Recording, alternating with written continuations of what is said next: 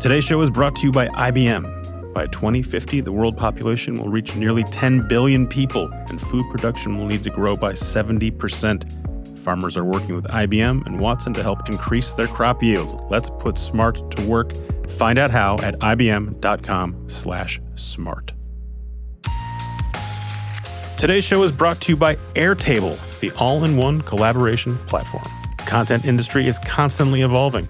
To keep up, you need a tool that's flexible enough to adapt to your process, but powerful enough to keep everybody on the same page.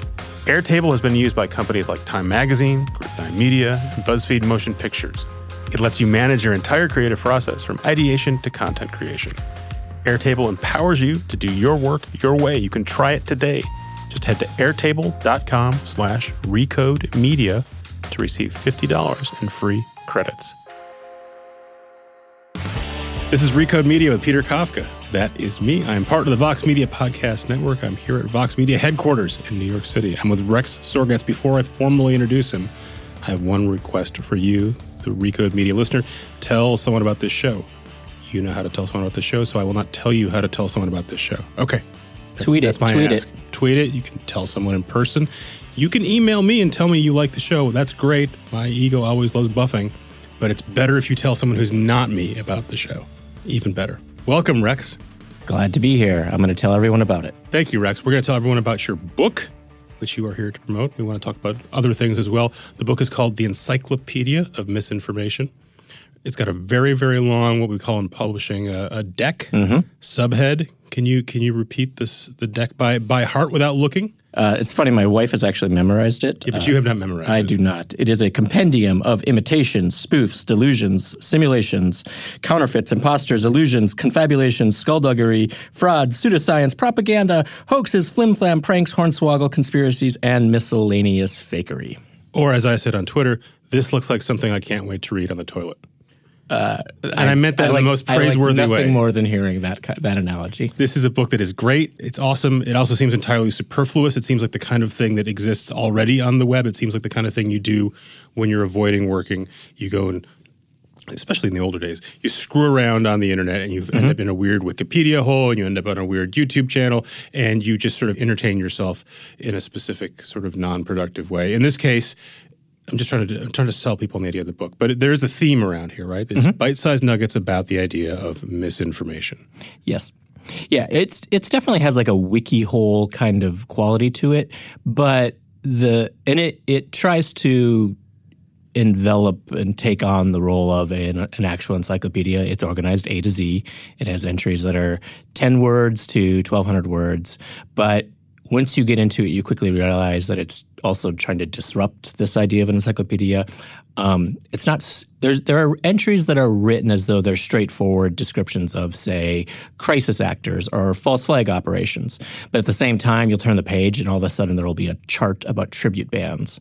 And so it's a real mixed mash of different kinds of ideas, and all around ultimately getting to how does misinformation work in society, but using examples from pop culture, cognitive science. Rex, this is a fun thing to read for 5, 6, 7 minutes at a time, right? That's how I would pitch it. Yeah, I think that you get down to the bottom of snackable content that's in a book. Yeah, you read an entry and it takes you 3 minutes, and then at the bottom of each entry there's a see also that you flip to that one, and then you read that one, and I guess, Peter, if you're off the toilet at that point, you can or you stay put it down. Because sometimes you stay longer. You keep going. It's you got a groove. It's like that podcast you love so much you don't get out of the car. Yeah, or you listen to that podcast on the toilet, or wherever you listen to fine podcasts. Yes. Why tackle the theme of misinformation? And just let me expand the question a little bit more. It is kind of the world, right? Like it's just, you could just call it an encyclopedia. That's true. It is. Or at least an encyclopedia of the internet. It is about everything in a way, which is part of the difficult task. I suspect we're going to see a lot of books coming out in the near future that are around the idea of disinformation, malinformation. I think those will all be very dry books and boring. And I started this before our current presidency. In fact, I was halfway done with it when we elected some new guy into the office. And you can kind of see the tone transition throughout the book. It starts off very playful and fun, not in like an A to Z way, but some entries are revel in the playfulness of culture, and other entries are much more serious and about how the internet is tricking us. It is impossible not to read this thing and not think about Donald Trump on every other page, right? Because sometimes you're literally referencing him. Like you got one entry here is John Barron. Yes. Who then became John, what was the second one? Miller. John Miller, both of whom are Donald Trump on the phone, semi-disguising his voice and pretending to be his own spokesperson. Yes. And then you've got False Flag. Every article that you've read about misinformation on YouTube and Twitter and Facebook is all sort of baked into this, either explicitly or at least there's an allusion to it.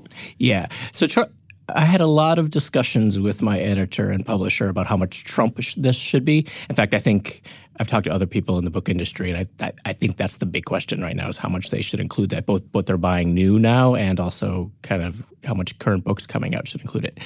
I erred on the side of not including him very much. I tend to think of him as a Zelig-like character. He pops up in weird places, especially in footnotes.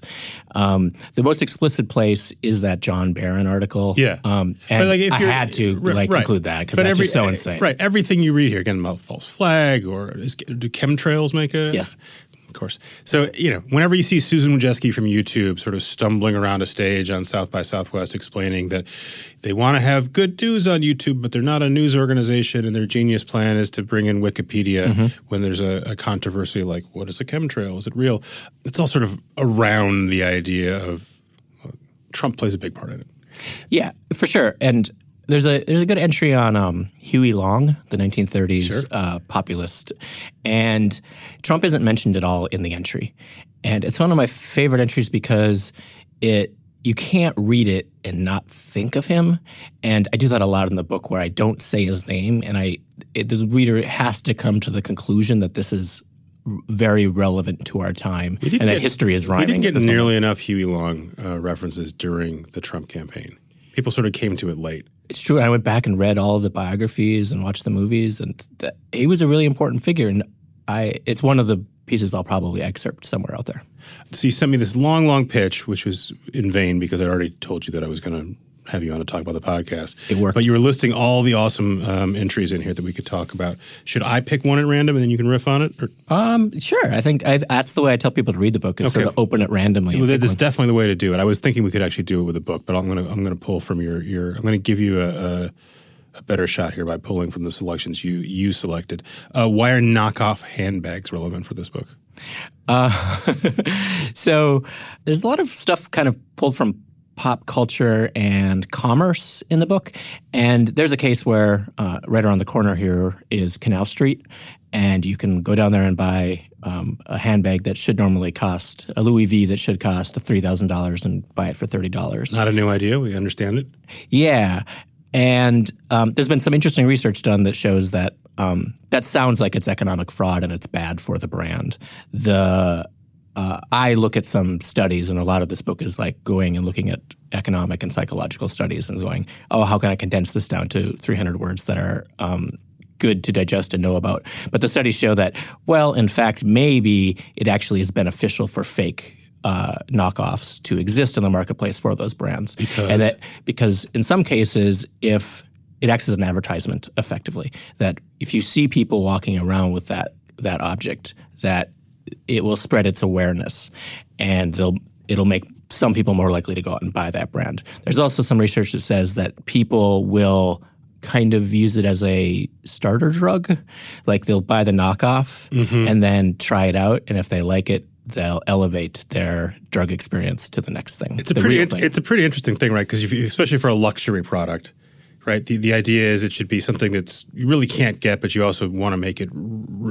It should be aspirational, but you need to put it within the reach of somebody, right? So that's why you have, and I won't bother getting the brands because I'll screw it up. But you'll have a top brand, and then you'll have a lower brand that you could conceivably buy a $75 T-shirt version of. Yes. Or Tiffany's had that silver heart locket that you could buy, even though you probably could not afford the full blown Tiffany's ring or whatever it was. If I talk any more about fashion brands, we're just I'm going to screw up, and everyone's going to shut the podcast off.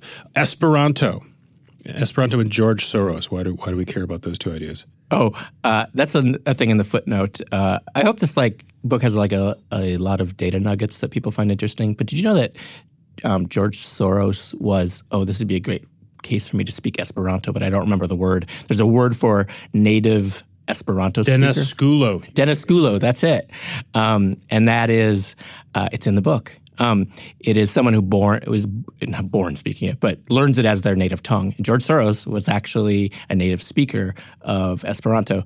And in fact, he emigrated at an Esperanto conference. That was the location at which he escaped the Eastern European communist regime. These are all ideas that if you encounter them on the internet, you would stop, and if you had the time, and go, I want to know more about that. And you would either Google or you'd press the link, which you would have a hyperlink in there.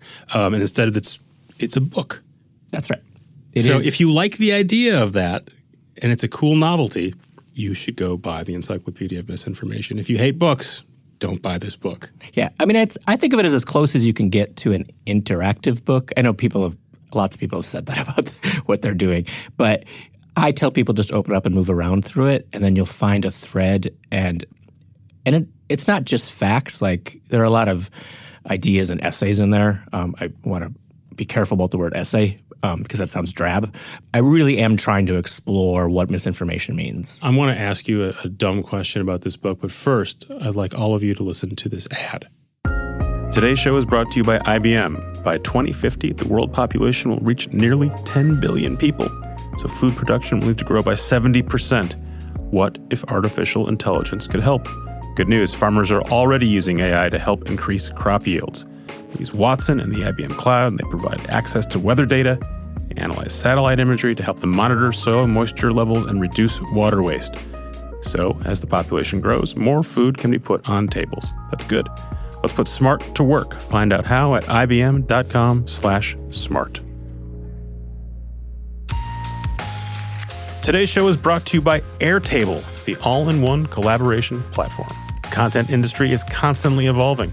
To keep up, you need a tool that's flexible enough to adapt to your process, but powerful enough to keep everybody on the same page. Airtable has been used by companies like Time Magazine, Group 9 Media, and BuzzFeed Motion Pictures. It lets you manage your entire creative process from ideation to content creation. Airtable empowers you to do your work your way. You can try it today. Just head to airtable.com/recodemedia to receive $50 in free credits. We're back here with Rex Sorgatz. Welcome back, Rex. Hello, hello. Hasn't some genius told you, hey, Rex, this is a great idea, but it shouldn't be a book. It should be an actual interactive thing. No, you're the first genius to tell me that.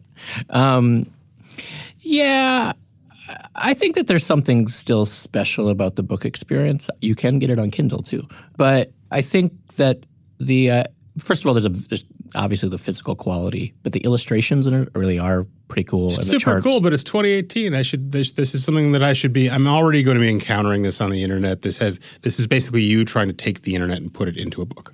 Yeah, and the book is an idea that you will see in different forms in the future, hopefully. I'm in negotiations with video companies that you can probably guess who might turn this into a video series. Netflix. Things that you might Amazon. Guess. And I hope it's not also potentially a competing podcast. But you can see that it is a multimedia product potentially, and I made it with the intention that I want to sprawl it off into different places. And at the end of it, there is the idea in the back of my mind that I open source it, and then I just put it all on the internet, and it actually becomes its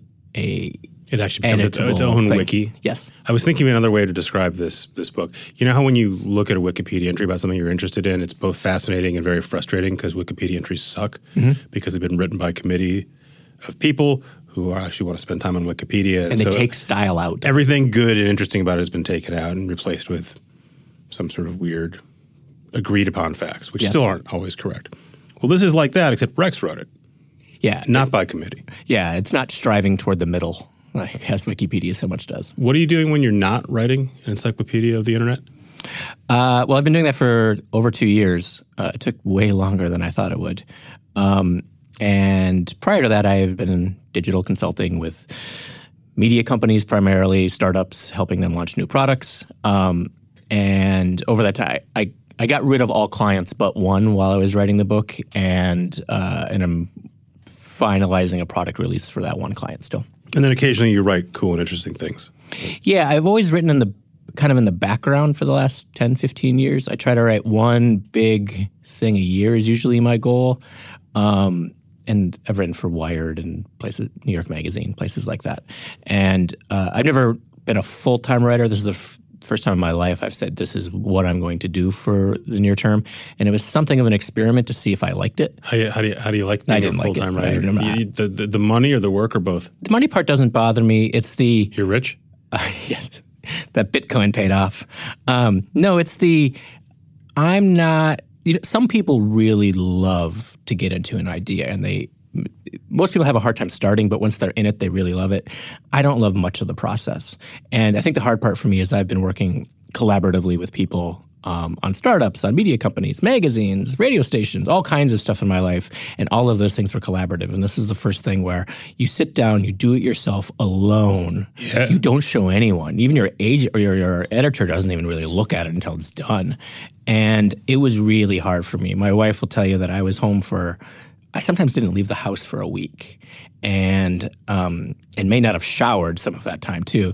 And sounds like a writer. Some people handle the process better. If I did it over again, and if I do another one, I'll be better at it. I know how to do it now. But the first time, I was a mess for 2 years. I was not good at it. Yeah, just write shorter, then you can cycle through it more quickly. Just write blog posts. Well, this was kind of like writing blog posts. Exactly. Like almost every entry was a day. Like I tried to do one a day, and I had a calculator that I followed, an Excel spreadsheet that I had to follow to knock them off. The problem is that each one requires not so much writing, but so much research. And my house is now full of all of these weird, terrible books that I had to read to get through it. So it's got a Zodiac vibe. It's like, there's an entry on OJ's If I Did It. And I did not only read If I Did It, which is the book that hypothesized, that OJ wrote that hypothesized. I'm not saying I did. You don't want to go down that rabbit hole. Hypothetically, I did it. So I read the whole thing, and then I read all of the books about and around that thing. Yeah, even just watching the Fox show makes you feel a little skeevy. Yeah, and that's a good example of something that happened since the book came out that I wish I could get in there, because the actual interview came out, and that was actually recorded back in the day. Right. Which I just put out, which no one cared about. No one cared. It was a huge deal back then. Because now we're in Trump. I want to ask you about an article you wrote a couple of years ago that really struck me. What's it called? The premise is you're from North Dakota. Makes you the second person I've ever met from North Dakota. The other is Chuck Klosterman. Right. And you're from a tiny, tiny town, even by North Dakota standards. Yes. And the premise is you go back to this tiny town. It is essentially unchanged. Same population, same economics, but the internet is now there. Yes. And your conclusion is what? Well, I treated it like a scientific experiment. It's a Wired story. You should go read it. Yeah, and it the title is Netflix and Chill, which totally dates it. It's a terrible title. Wow. I mean, it's my fault too. The editor tried to talk me out of it. Wait, when I saw it, when I was Googling for you, it said the internet has changed everything. Yeah, here's why. I think they moved. It was on Back Channel, then it moved to Wired, and I think they actually thought changed better of it. Yeah, they wisely overruled my stupid It's title. a very magazine headline. Listen to your editors, people. But that is a classic example. This is where we're down a rabbit hole here. But Netflix and Chill, for a story about it going to a cold place and talking about the internet, is the kind of headline that a magazine editor and newspaper editor puts on, because puns are praised there, and also the idea that it would probably be splayed out against a photograph of someone being cold. Yes. In fact, and that makes sense in a magazine world, and on the internet, that headline doesn't work at all. That's right. In fact, even on the covers, what you might do, the cover line is what they're called on the covers of magazines. So it was a story that I went back to my hometown, which I don't really see that often, and 20 plus years later, and I tried to treat it as a scientific experiment, and the premise was that everything about this place has stayed exactly the same. The main street has the same grocery store. It has the same cafe, the same bank. That's the entire business economy of the town. The people are miraculously similar to as what they had been when I was there. The population is still about the same. It still graduates 20 people a year from high school. My class was 27. I think it's 22 this year. And so the thesis was that everything here is equal except one thing has changed, and that's technology. And so I try to study, have people changed because technology has been introduced into the environment? And the conclusion is? The conclusion is, I don't want to be the person that draws huge conclusions. Although there is a headline that says the internet has changed everything. Yes. So I did find that kids really did think differently than what I did. I think about this all the time because I've got kids now, I'm watching them, but I think about what my life would have been like if I had access to some version of the internet growing up. And I came from Minnesota where we had cable TV and stoplights. But still, if you wanted to encounter anything sort of beyond the Minneapolis Star-Tribune or the New York Times, maybe you could do a deep dive in the library, but really you were pretty cut off from most things unless it came through the TV. Yeah. My access to media was there's 3 magazines in the library, Time, Newsweek, and Sports Illustrated. And there was the daily paper was the Bismarck Tribune, which was always a day late. And that was it. We had network TV. Yeah. We didn't have cable. I didn't get PBS. I didn't get Sesame Street until I was 13. Too old to appreciate Sesame Street. That's how remote it was. And now, of course, kids can open up their phone and hear the history of recorded music instantly. And I think up until a couple years ago, I think most people like you and me, for instance, would say, well, that's great. It's good that those kids all have access to the world.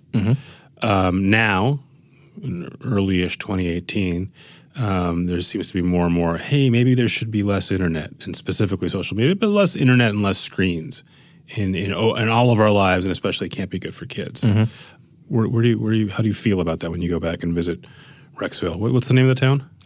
Napoleon. It even has like a heroic name to it. I like Rexville.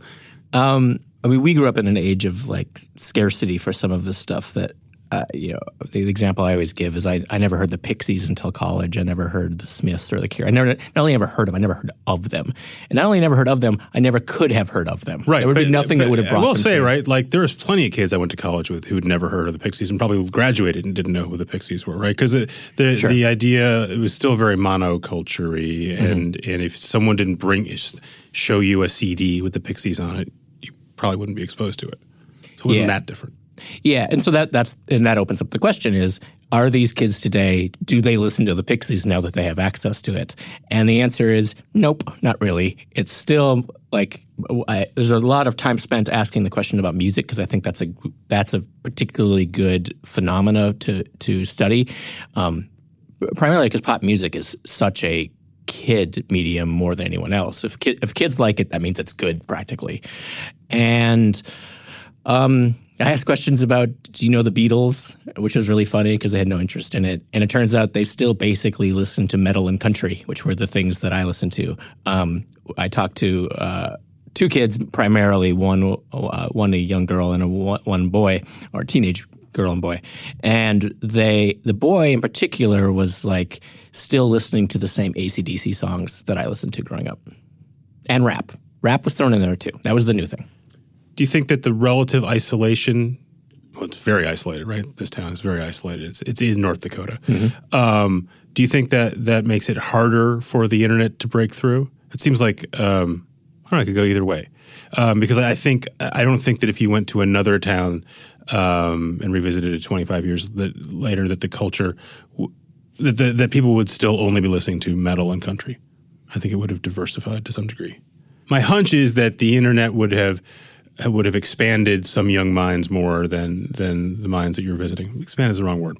I think that there's something.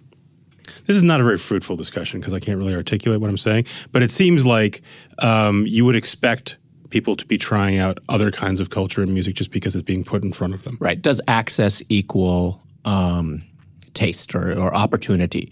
And from what I saw, mostly no, it doesn't. That culture overrides abundance. That there's still a tendency toward kind of tribalism of the community and also being very, very, very careful with outsiders. I had brought a photographer with me and brought him to the cafe, and they kind of knew who I was, and they would always say, "Are you Dave Surgatz's boy?" Like they knew that's the way they talk there, is that you're always someone's son. But they were very suspicious of the photographer.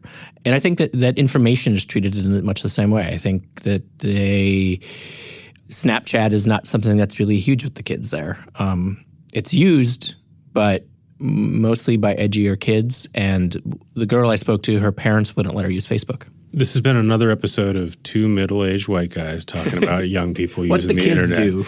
And if you like that, there's more where that came from. But hang on, we've got to hear from a fine advertiser. Today's show is brought to you by Namely, which we use at Vox Media. For real, it's true. When was the last time you checked your pay stub or picked benefits at work? Chances are it wasn't easy.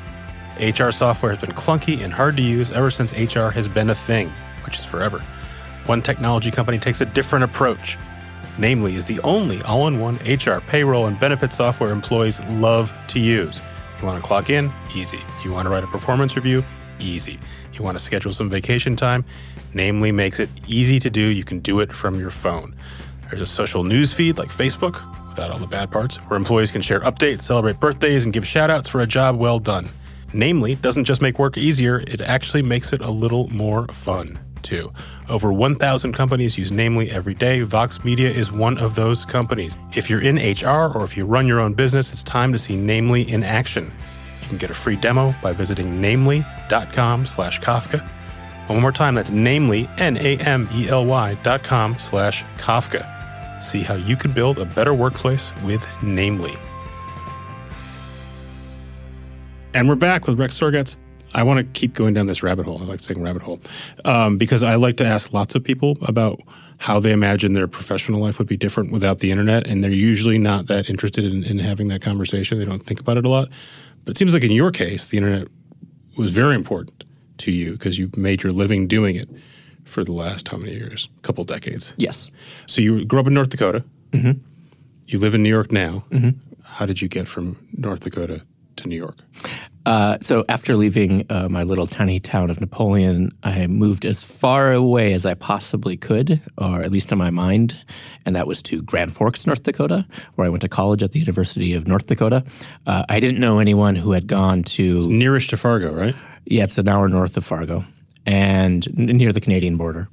And that literally is as far as my brain could go for as distance. I didn't know anyone who went to any college whatsoever, not Harvard, much less the University of Minnesota. University of Minnesota was an impossible idea. I wouldn't even have thought of the idea to go there. Growing up in Minnesota, I felt that way about New York. Yeah. Chicago was the big city. Yeah. I think everyone puts a place in their head that's one above where they are, and for me, that was getting to UND was the big thing. And I stayed in college for quite a long time because I loved it, and I felt like I just discovered all of the information in the world and got a few too many degrees there. But while I was there, became the editor of the college newspaper, fell into media by accident, got into the internet by going down to the computer lab and meeting some kids in trench coats who were playing computer games. And I thought, these kids are the creepiest people in the world, and I never want to hang out with them. And then by the end of the week, they were my best friends. And started working out of college at the daily paper, the Grand Forks Herald. And tragedy struck while I was there. This was 1996, 97, and the biggest natural disaster of the 20th century hit the Red River Valley. And it's a story that most people have forgotten. It was during the Clinton administration that there was a gigantic flood. I remember. And the flood took down all of downtown, 6 feet of water under, and 50,000 people evacuated. The largest evacuation of an American city in the 20th century. There's a stat. That little flood further south in Louisiana was the next century. And in the middle of the flood, a fire started, and it raged through downtown, knocking down lots of buildings, and they couldn't put it out because the fire hydrants were underwater. And the town slowly burned without being able to put out this fire, and it was this great irony that you couldn't put it out. Well, we kept putting out the paper, somewhat miraculously, even though the printing press was underwater, our fellow Knight Ridder publication, there's a name from the past, which was in St. Paul, the Pioneer Press, no longer owned by Knight Ridder. Knight Ridder no longer exists. They printed the press and brought it into town for us. And long story, trying to make short, we Your won the newspaper was destroyed by God, not Yes. by Craigslist and Google. Yes, and the title on the daily the day after was "Come Hell or High Water," and the paper won a Pulitzer Prize. I was running the website, and it got some special notation, and that was my ticket. My house also burned down. I lost everything I owned, and I was in my early 20s and had nothing, and decided to move to Minneapolis because finally something bad had happened to me. I had owned nothing, and I had notoriety as a Pulitzer Prize-winning journalist. And then you knock around in Minneapolis doing internet stuff. This is the first wave of the web bubble where anyone who's remotely competent and could like turn on a computer and or build a website and or publish something could find work. And that worked out well for you? Yeah. I banged around doing a couple magazines and that were about the web. And then landed at a company called Internet Broadcasting Systems. Still around.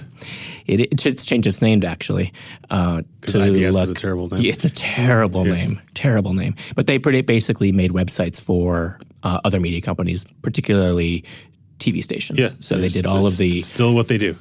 Yeah, they did all of the NBC ONOs, all the Washington Post TV stations, Hearst, Cox TV stations. Basically, if you had a local TV station in a market, it was pretty likely IBS. So this is one of the things I think about a lot, right? So if you have access to the internet and you are in North Dakota or you're in Minneapolis and you're an ambitious and interesting and smart young person, why do you move to New York, right? And I asked that question 20 years ago because that's what you did. It's what I did eventually. And then I asked that question sort of, is there a point to moving to New York or Los Angeles or some metropolitan area like that? Or if you're good at it and you've got access to the internet, do you have to leave that part of wherever you are? You have to leave to get better or get more success or make more money? Yeah, when I was coming up, I would say the answer is you don't have to leave. And I think that's why it took me quite a while to get to New York. We'll skip ahead. I went to Minneapolis there for a while, then to Seattle, where I worked at MSNBC.com, and then eventually to New York. And that was only 10 years ago I got to New York. And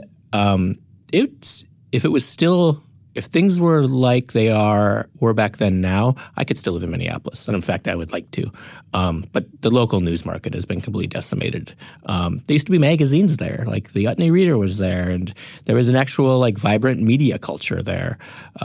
3 successful TV stations, 2 daily newspapers, 3 magazines. Like there was a real vibrant media community of people hanging out. Minnesota Public Radio is based there.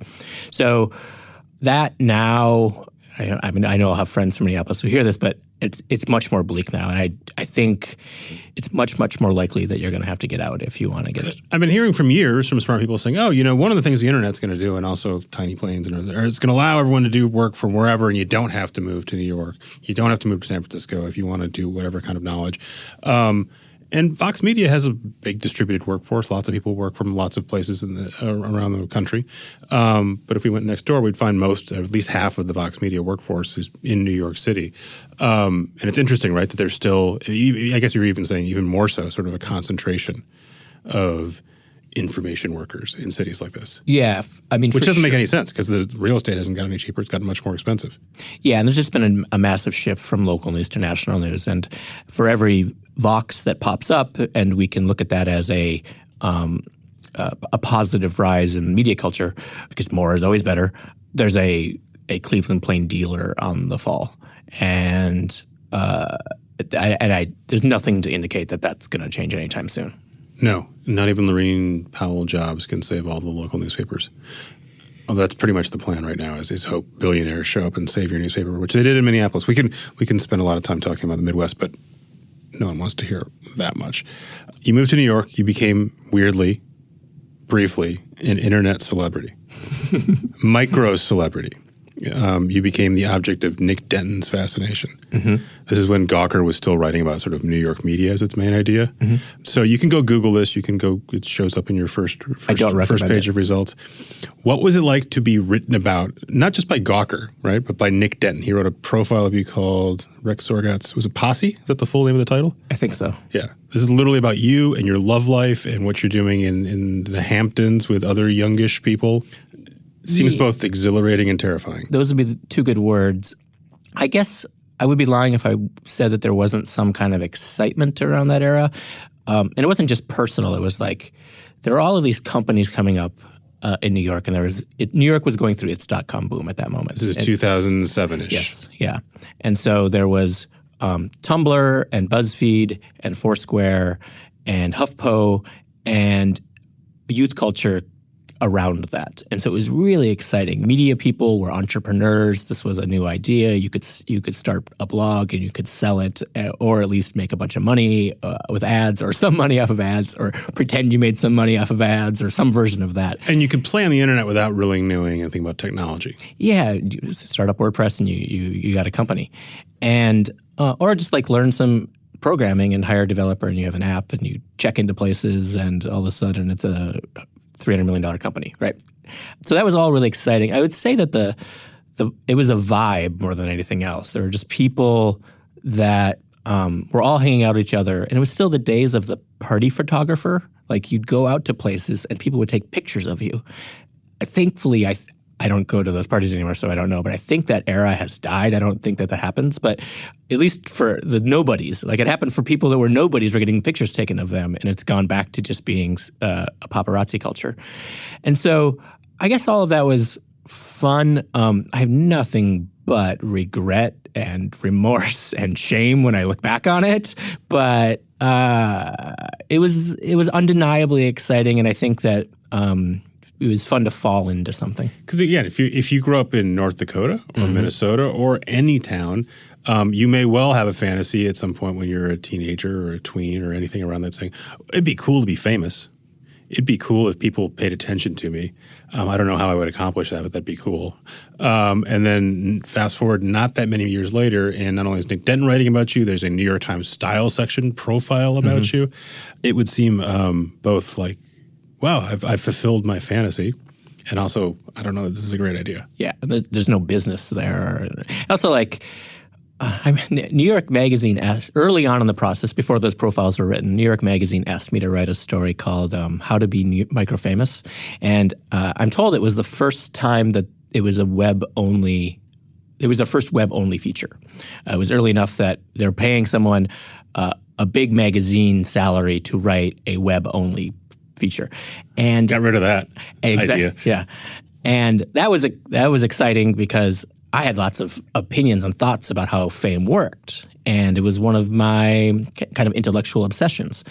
And it's really funny to look back on. I had no idea that I was writing this fake how-to.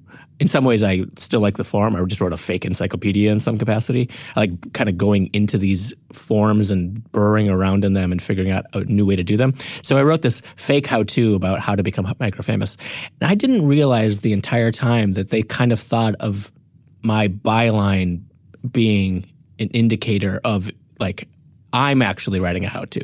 I thought it was just like a joke piece that people would find funny, and that they had me rewrite the lead and tell a personal story about myself. And I realized at that point, oh, you think that I'm actually into this culture, whereas I only had like an intellectual appreciation of it.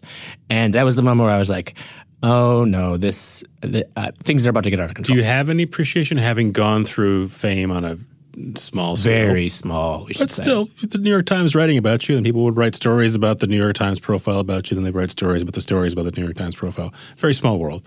But still, you were a big deal in a small world.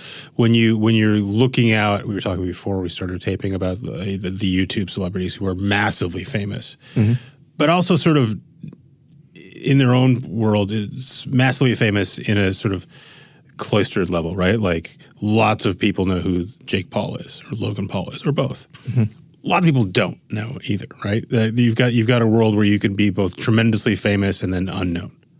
depending on where you talk, depending on who you're talking to. Does that give you any insight into that world?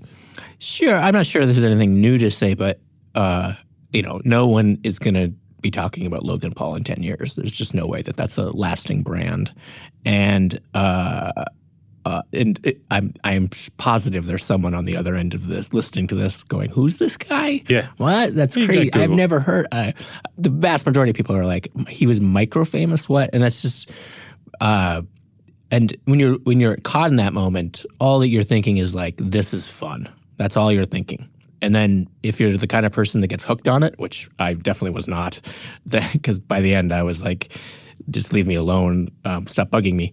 But if you're the kind of person that gets hooked on it, then you might have some remorse that you long for that attention. Do you have any cool artifacts from that era, like a regrettable tattoo or some other trophy?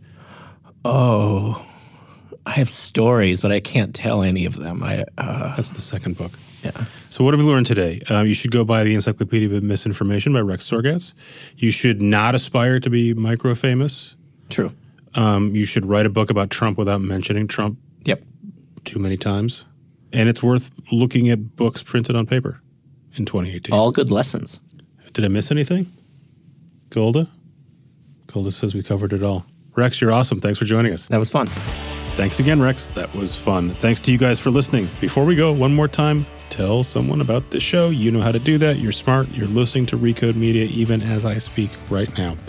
Thanks to our sponsors. Thanks to Cadence 13 and Vox Media, who bring those sponsors to you so you can listen to Recode Media for free. Thanks to Joel Robbie, who edits the show, and to my producers, Golda Arthur and Eric Johnson. This is Recode Media. I am back next week. I will see you then. Today's show is brought to you by IBM. 16 million new collar jobs will be created by 2024. To help fill them, IBM's new education model gives high school students workplace experience and an associate's degree. 90 P-Tech schools are already preparing graduates for tomorrow's STEM careers. Let's put smart to work. Find out how at ibm.com/ptech.